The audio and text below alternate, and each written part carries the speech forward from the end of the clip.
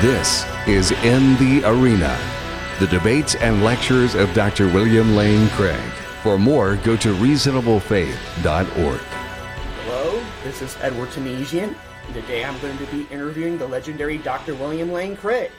And to give a brief introduction to this excellent gentleman, William Lane Craig is visiting scholar of philosophy at Talbot School of Theology and professor of philosophy at Houston Baptist University.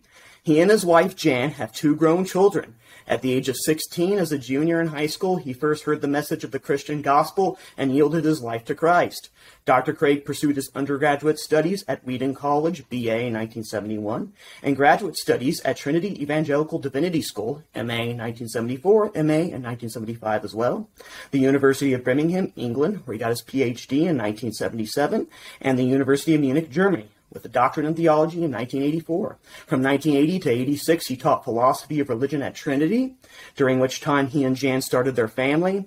In 1987, they moved to Brussels, Belgium, where Dr. Craig pursued research at the University of Louvain until assuming his position at Talbot in 1994. And he's a renowned published author. He has over 30 books. And you can check out his site at reasonablefaith.com. And before we get into the question, sir, did you want anything you wanted to say real quick? Well, just to be happy to be with you, Edward. And I would correct that web address. It's reasonablefaith.org. Oh, at .org. Okay. .com. Awesome. Alrighty, so we got that. Awesome. All right, so for our first question, briefly, could you summarize the chief goal of the Kalam cosmological argument? I guess tell us what it is, and then you can go on from there. Oh, well, to tell you what it is, this is a very ancient version of the cosmological argument that has been defended by Muslims, Jews, and Christians, both Protestants and Catholic alike. Mm-hmm. And it consists of 3 very simple steps.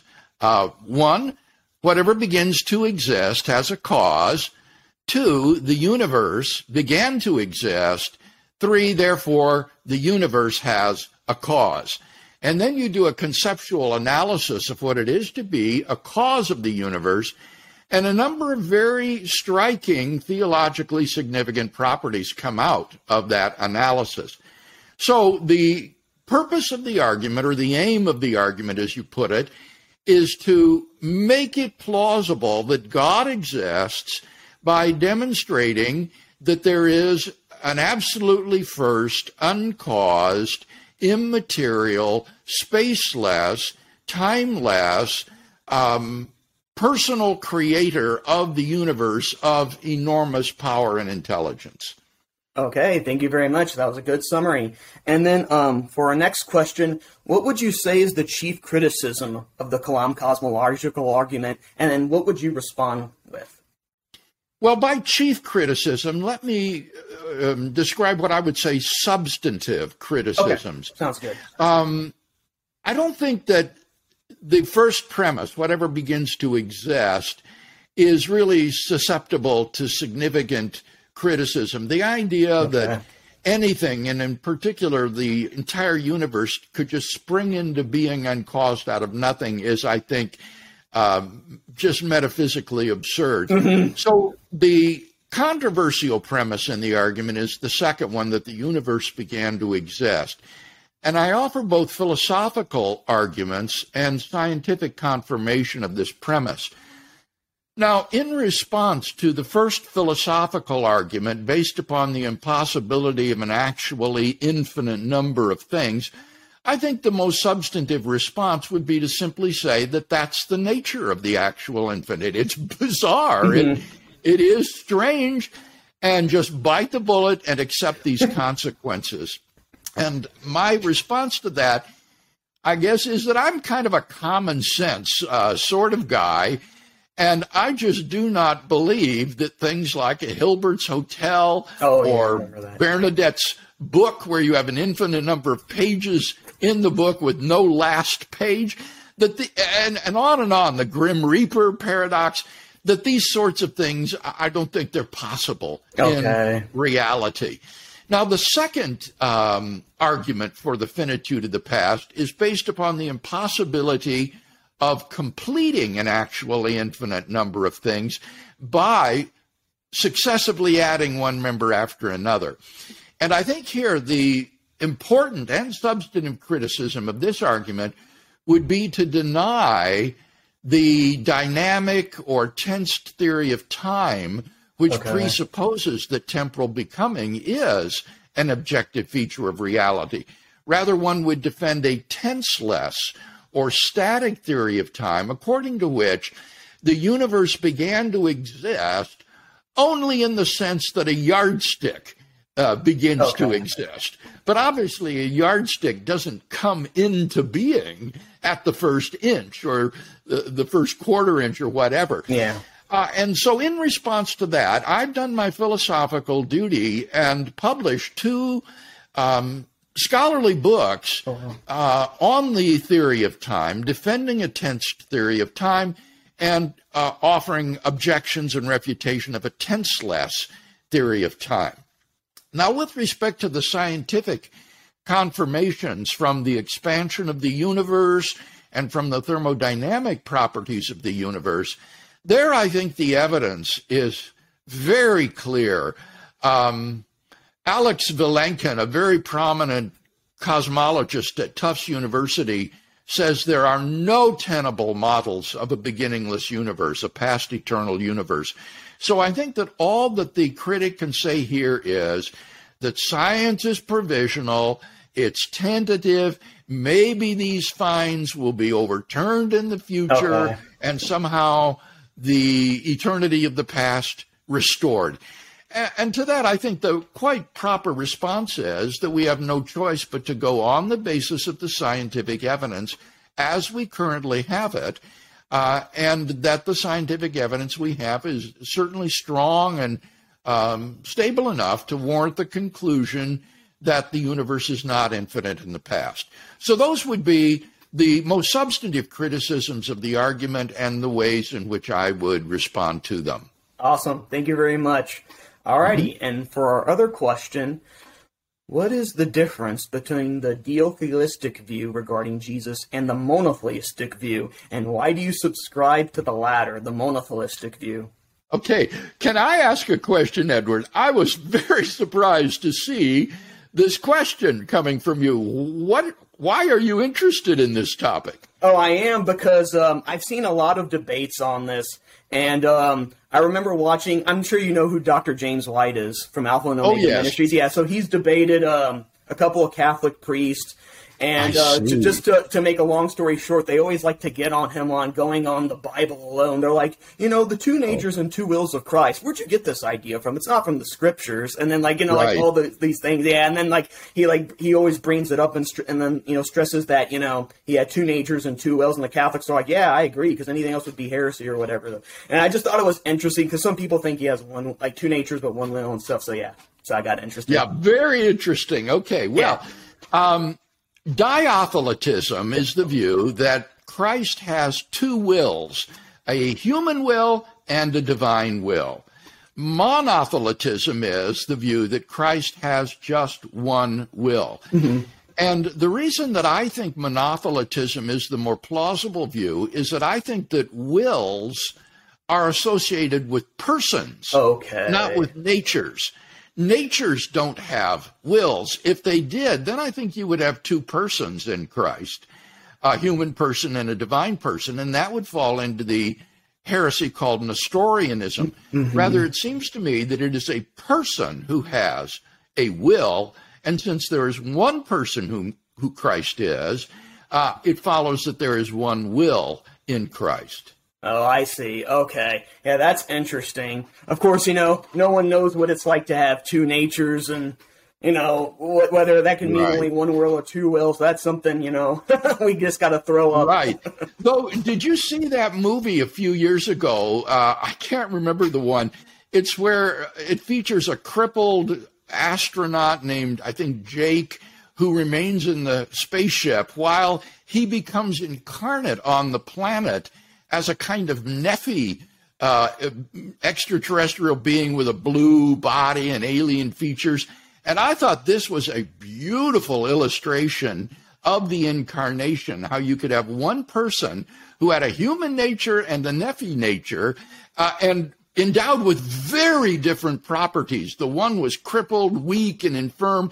The other was powerful and becomes the savior of the Nephi race on that planet, interestingly enough. So I think that he was a Christ figure in that movie, and does provide a kind of nice illustration of how one person could have two natures. Awesome. Thanks for sharing that with us. Alrighty, and then for our next question, would you say that John Calvin's system of divine determinism, with Jonathan Edwards later expanding upon it, do you think that it makes God the efficient cause of sin or author of evil? Yes, I do. And this was the subject of a dialogue that I just had with the man you mentioned a moment ago, James White. Oh, interesting. On Justin Brierley's podcast, Unbelievable. Justin asked us to address the question of which view does a better job of solving the problem of evil, Calvinism or Molinism? Molinism, yep. And I argued that while they may be equivalent with regard to natural evil, that is to say non-moral evil, that with respect to moral evil, the Calvinist view makes God the author of sin, because it is God who determines how people will choose in any circumstances in which he might place them. And so it seems to me that it inevitably makes God the cause of people sinning, and insofar as it's evil to do such a thing, it makes God himself evil, which is just unconscionable.